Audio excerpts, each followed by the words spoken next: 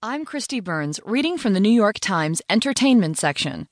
Björks' new album is a love letter to optimism, by John Pareles.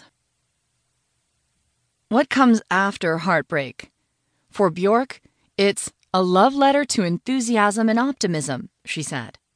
Björk's darkly formidable 2015 album, Vulnicura, reflected the breakup of her decade-long relationship with artist Matthew Barney in songs of nearly